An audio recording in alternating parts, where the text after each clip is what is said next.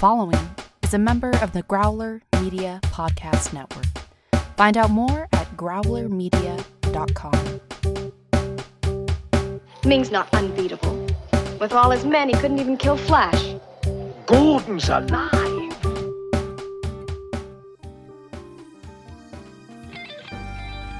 Welcome to Flash Gordon Minute, presenting your hosts from Minute of Darkness and the Cosmic Geppetto Podcast, Brad, and introducing your intrepid explorer of Planet Mongo, Eric.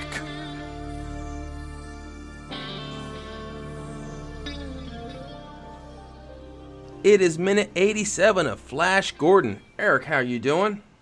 Huh? What? Brad! Oh, sorry, man. I didn't know you were approaching. I was taking a little nap. Yes, it's good that we all have our naps. It's especially at our age, we need naps. Sometimes, true story. For my day job, sometimes I get really excited if traffic's good and I get to work a little early. It's like, hey, I could take a 10-minute nap in my car. It's like, if I'm going to do this one of these days and someone's just going to walk by, it's like, hey, I think that guy might have died in his car. You need the George Costanza desk bed is what you need. All right, but speaking of awesome, we have an awesome guest with us today. Eric, who is joining us? Joining us in the Flash Gordon Minute studios today is Graylin Hughes, a time-based media artist and a self-professed comic book and sci-fi nerd. I can't imagine what he's doing on this show. Welcome, Graylin. Thank you so much for having me on. Yeah, this is really the home for sci-fi and comic book nerds. Really, the only other thing that makes sense would be to have Jets quarterbacks, and we don't want them. No way. Would not allow. Just like just leave us alone, Broadway Joe. So Graylin, it's great to talk to you. We were in the green room. We were talking about how you have made an appearance on the Cosmic Geppetto podcast.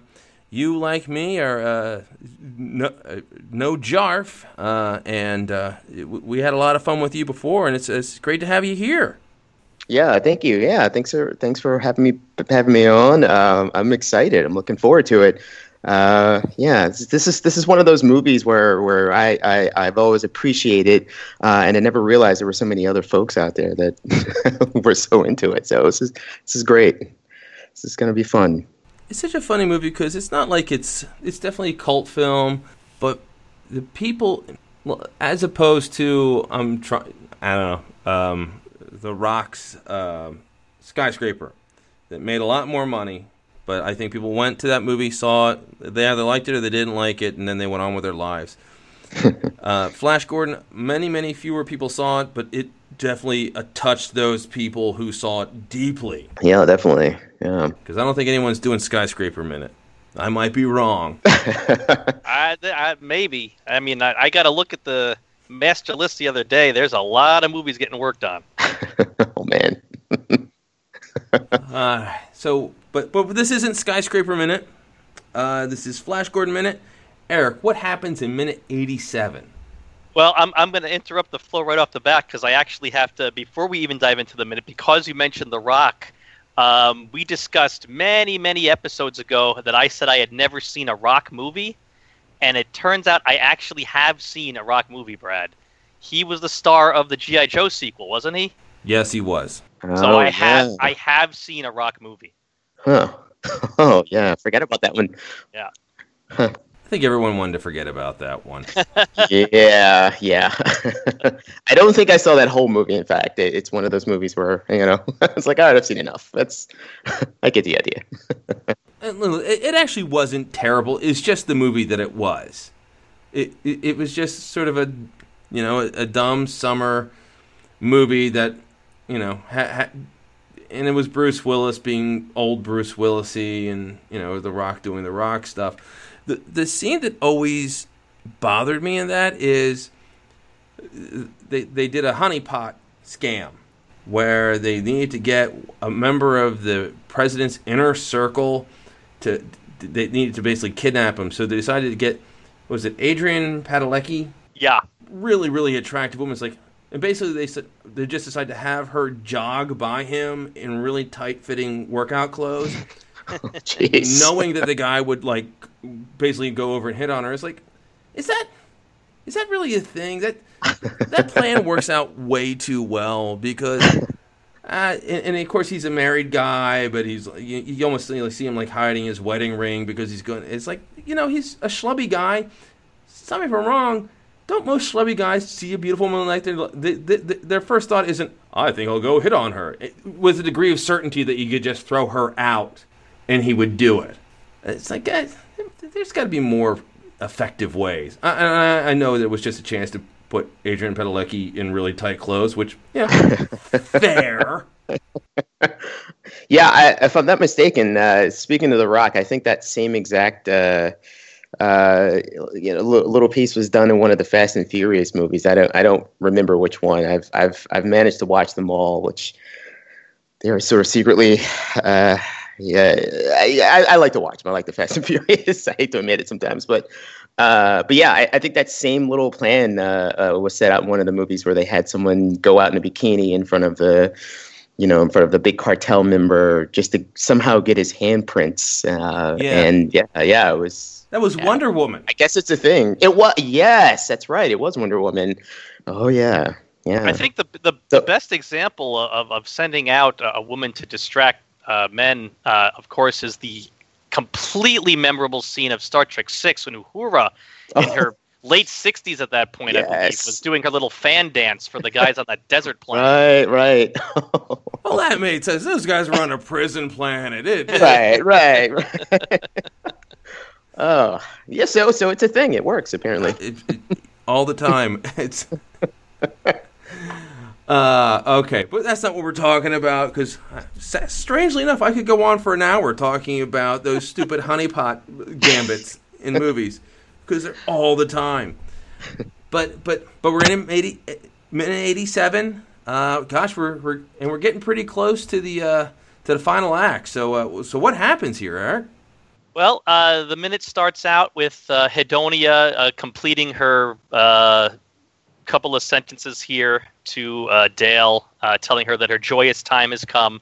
And speaking of women in revealing clothing, so in a movie here with just really incredible and occasionally insane costuming, Hedonia's outfit here really stands out. She's got the headpiece is like Phantom Menace Queen Amidala level, just absolutely ridiculous and over the top. It's this really intense green. She's got this on her stomach, on her midriff, this elaborate design that's just so detailed that the costume designer really must have just gone nuts with it. And then to top it off, the section of the dress that holds her bosom are pointed away from each other and down. And so I know we're three guys sitting here talking about this, but that cannot possibly be physically comfortable for me. I'm looking at the dress right now, and you're right. It can't be comfortable. She's a very pretty woman. It's not flattering to her physique at all. Right. I'm going to guess that costume may have been designed maybe before there was an actress cast to wear it, or it was I don't know. Yeah, I see what you mean. I actually hadn't noticed that before, but yeah, it definitely doesn't look like it's very comfortable and very top heavy with the headpiece. Yeah. Oh, this must have been brutal. She must have. We can't seem to decide or land on if we think this was the funnest movie to work on or the worst movie to ever work on. The costumes and some of the sets, especially all the swamp stuff, must have just been terrible to deal with.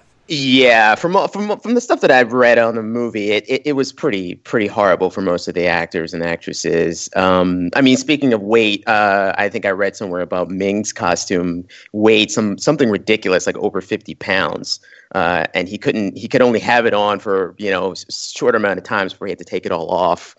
It was a lot of that. I think I don't think these costumes were practical. They look great, but I don't think they were very practical. Well, it's better to look marvelous than to feel marvelous. So And so in the universe of the movie, though, here Hedonia is probably high up on the food chain of Ming's slave girls. Is she jealous? As she tells Dale her joyous time has come, it might be there's a tint of sort of bitterness there in that line. Yeah. Yeah, it's sort of tough to figure out where they're going with that, or where the line. First off, the poor thing is so made up and probably uncomfortable with the costume. It's probably tough to really get the nuanced emotion across. A recent movie that got me thinking about this scene a little bit is like The Joyous Occasion because obviously to take a look at Dale, she is not thrilled about this. She's not having a great bachelorette party. She's really she just tried to almost murder her future, stepdaughter. But it does seem like, I wonder if Hedonia even really comprehends that, or if it's sort of similar to Avengers Infinity War, where the one of the henchmen of Thanos, when he comes to Planets, he's like, "Oh, be joyous! Your meaningless lives are now being given meaning." Right. And if they believe that it's a joyous occasion, or people on Earth be happy, you're going to get slaughtered, or if that's just the lines they've been given and they sort of have a bit of enjoyment out of it. So Hedonia, she bids her adieu, and it's pretty funny. Dale and Aura, they're now like hugging best friends, and it's it's what this movie does, and we've talked a little bit about it before, and I know we've had a guest that called up, but because of the DNA of this movie is all in comic strips, where it's like 3 panels and the next day, 3 panels the next day, where the characters and the plots really do turn on a dime. It's a little, I don't know, Eric, what are your thoughts about how quickly these guys are like becoming so chummy? Yeah, we talked about that last week. That this is first we had Baron, immediately going from wanting to kill Flash to following him wherever he goes, and now we've got Aura, Dale hating Aura, calling her a Mongol person, throwing pillows at her. Aura's spent her whole life being Ming's daughter, and now they're just like that. Aura's like, all right, kill my father. Dale's like, okay, you're my friend. But yeah, you're right. It fits in with that the old original comic strip thing where you had to get a point across quick and move on to the next day. Keep the story moving. Right? Yep, absolutely. I mean, really, this movie, the first 15, 20 minutes when they're still on Earth before they get to Mongo is really the only downtime of the entire movie. Once the movie gets to Mongo, it's really just nonstop craziness and action. Oh yeah, this is this is almost like our last breather of the film. Yeah, and in fact, this leads into one of my favorite moments of this movie. Just an absolutely awesome movie moment. She says, "I'm lost, Aura. Nothing can save me now." The bass line has already started to kick in. We haven't heard that bass line in a while. We hear the Flash, and we cut, and here comes Flash. He's swooping towards the camera on the rocket cycle. Huge smile on his face. The skies behind him look amazing. An awesome transition. It's all right. This is it. Now here comes the final battle. Right. He's coming to save the day. Yep. Yeah, and it's we're gonna have a lot of talk about that over the next couple days and the next few weeks, where everything they do such a great job of tying everything together, because as we've discussed previous, Flash actually doesn't do a whole lot when it comes to punching people, beating people up. It's he's going to just spend a lot of time on the Sky Cycle, and God bless Sam Jones, a lot of face acting and sort of moving left and right. Yeah. I mean, but this is. I sort of remember this differently as a kid. It's funny what you just mentioned. He doesn't do a whole lot, and this is also one of my favorite parts of the movie. I just love the rocket cycle. But yeah, when I went back to rewatch these parts, I kind of thought the same thing. I was like, oh, he actually doesn't do a lot. He's just sort of dodging lasers and moving into clouds. But yeah. One thing I had to call out. You have the guy at the station. And boy, this is a trope you see so many times. Sort of half asleep and sort of getting woken up because Flash is coming, or... Well, he's got guts, you know? I mean, he works for Ming and Clytus and Kala, 3 incredibly just people who enjoy killing people. He's sleeping on the job with his feet up. I mean, that guy's got guts. He does, and he's not even. It's not even like he's in a small room. In a small room, or he's basically in a closet, or he's hiding stuff. No, he's just in like the middle of a giant room, and there's Kala. It's like, you know what? You must have some real good seniority or some excellent recommendations to like be able to hold on to this job, because I'm pretty sure we've seen Ming. I'm pretty sure Ming has liquidated people over less. Oh yeah. So let's talk about this guy. This is the Colonel of Battle Control Room. His character is called. No name, Colonel of Battle Control Room. Not even Colonel of the Battle Control Room, Colonel of Battle Control Room. So the actor is Leon Green. This guy is still alive. He's 87 years old, although his last credit on IMDb is from 2001, so obviously he retired a long time ago. And in going through his Wikipedia page, his IMDb page, looks like his biggest he appeared in A Funny Thing Happened on the Way to the Forum. He also appeared in a movie called Royal Flash, no connection, starring Malcolm McDowell and directed by Richard Lester. Oh, wow. Richard Lester from he directed half of Superman 2 and all of Superman 3. And A Hard Day's Night as well. Oh. Who knew? Did I just blow everyone's mind there? I remember that. Yeah, Richard Lester is a pretty interesting case of directors where his Superman work is pretty reviled, rightly or wrongly. Superman 3, I think, was a movie that just wasn't really meant to happen. It was definitely something where they obviously had the Superman 1 and Superman 2 in mind, and he was brought in to basically complete the movie. Superman 3, that I think, if memory serves, Superman 3 basically happened because Richard Pryor did a joke on The Tonight Show about how he wanted to be in Superman. And Richard Pryor was a big enough star that helped get that movie get made. Oh, wow. Wow. Yeah, I know. It's hard to believe that Richard... Wow. Yeah, I hadn't heard that. First off, I think it's hard to believe that Richard Pryor was ever that big a star.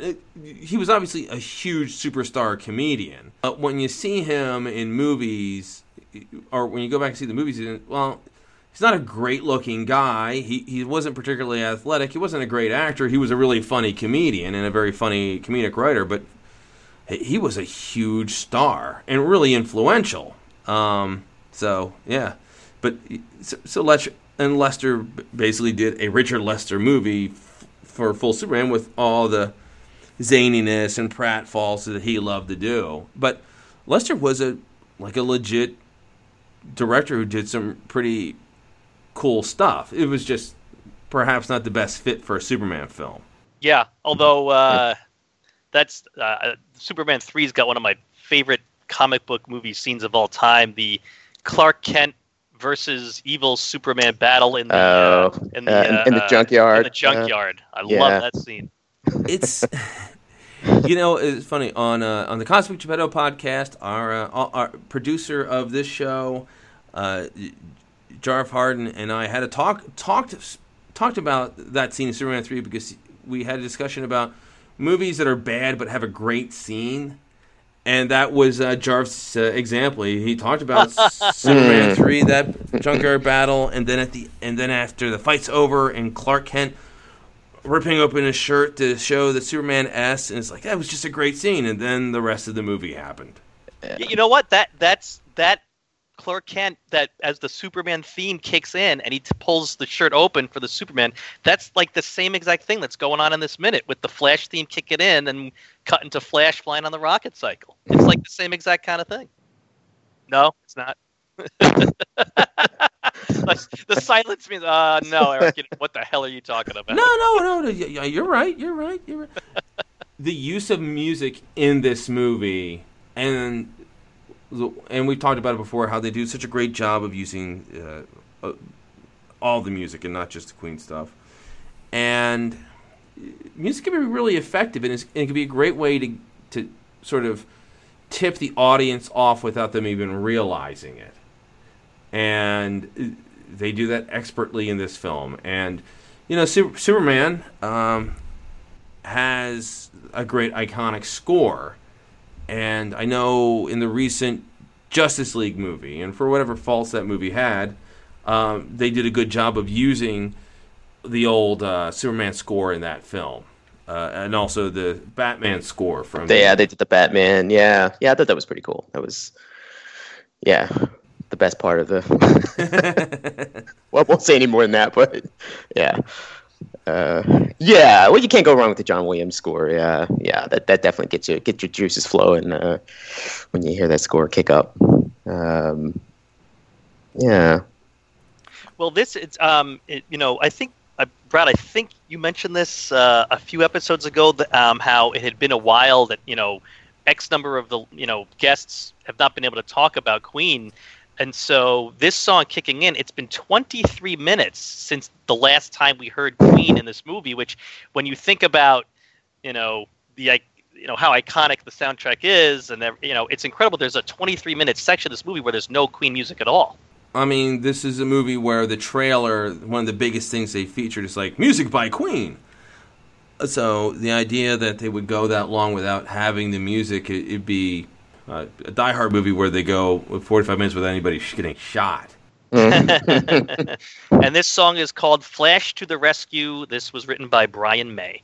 Yeah. I can hear the May in there. I can hear the May. All right, so what else do we have from this minute, Eric? Well, I love how you mentioned Kala, talking to Colonel of Battle Control Room over the view screen here, and I love the way she pronounces the word imbecile. Love her accent, how she hits that word. Yeah, just so many great little bits, and so many great bits that you don't even really appreciate until you break it down minute by minute. So, so Graylin, you've obviously have an affection for this film. One of the things that we'd like to talk about is, well, and Eric, he hasn't been the same since his favorite character, Clytus, it melted.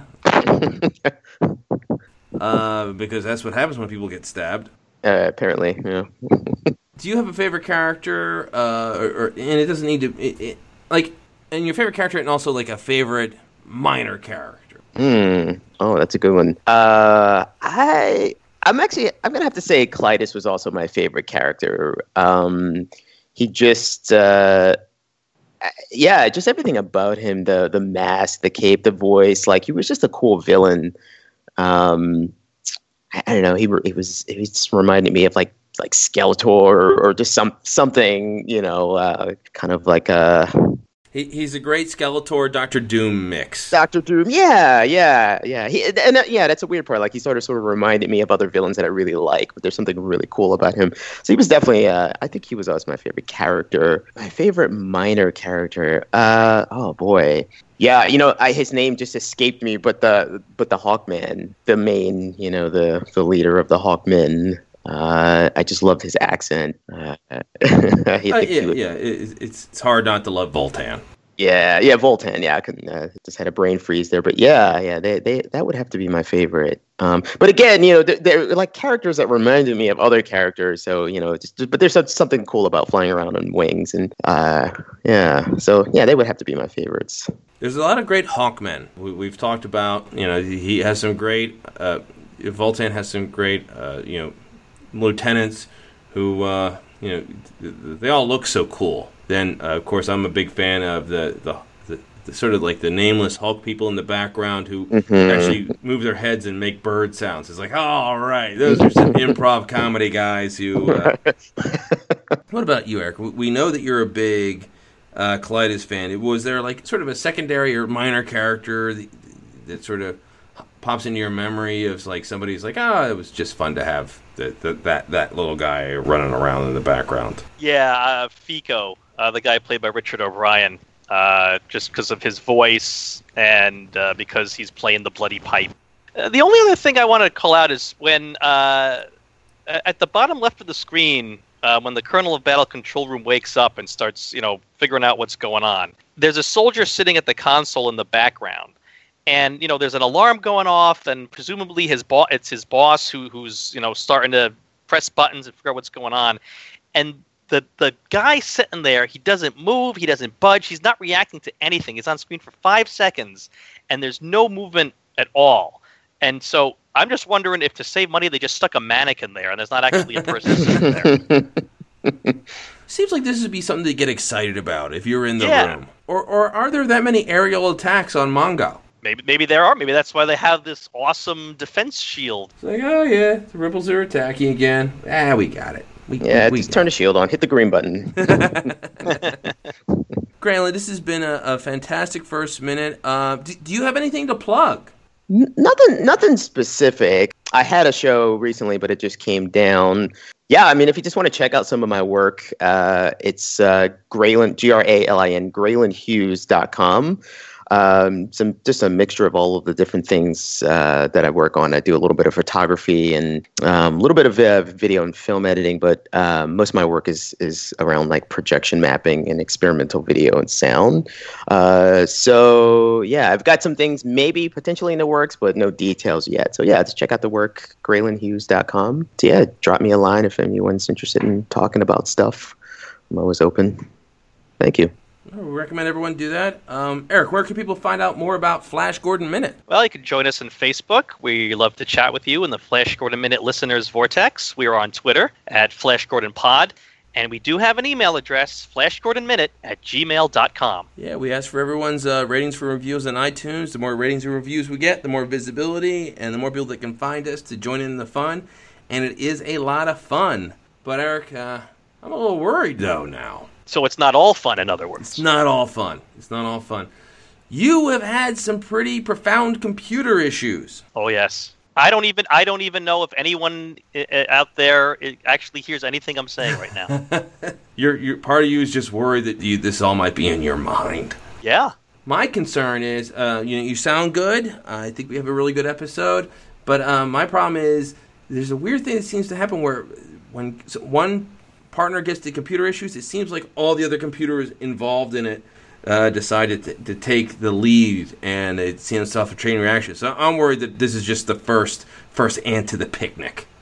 Oh, okay. Well, if you're concerned that a computer virus is going to spread throughout the Flash Gordon Minute studios, like a computer version of The Stand, or let's really date this podcast today, a computer version of the airplane that landed in JFK today, coming from Dubai with mysterious sicknesses among the passengers. Don't worry about all of that, because Flash will save every one of us. Attention listeners! You can follow us on Twitter at FlashGordonPod and join the conversation on Facebook in the Flash Gordon Minute Listeners Vortex. Stay tuned for our next thrilling episode of Flash Gordon Minute. Big thanks to today's guest DJ, Susan Hill.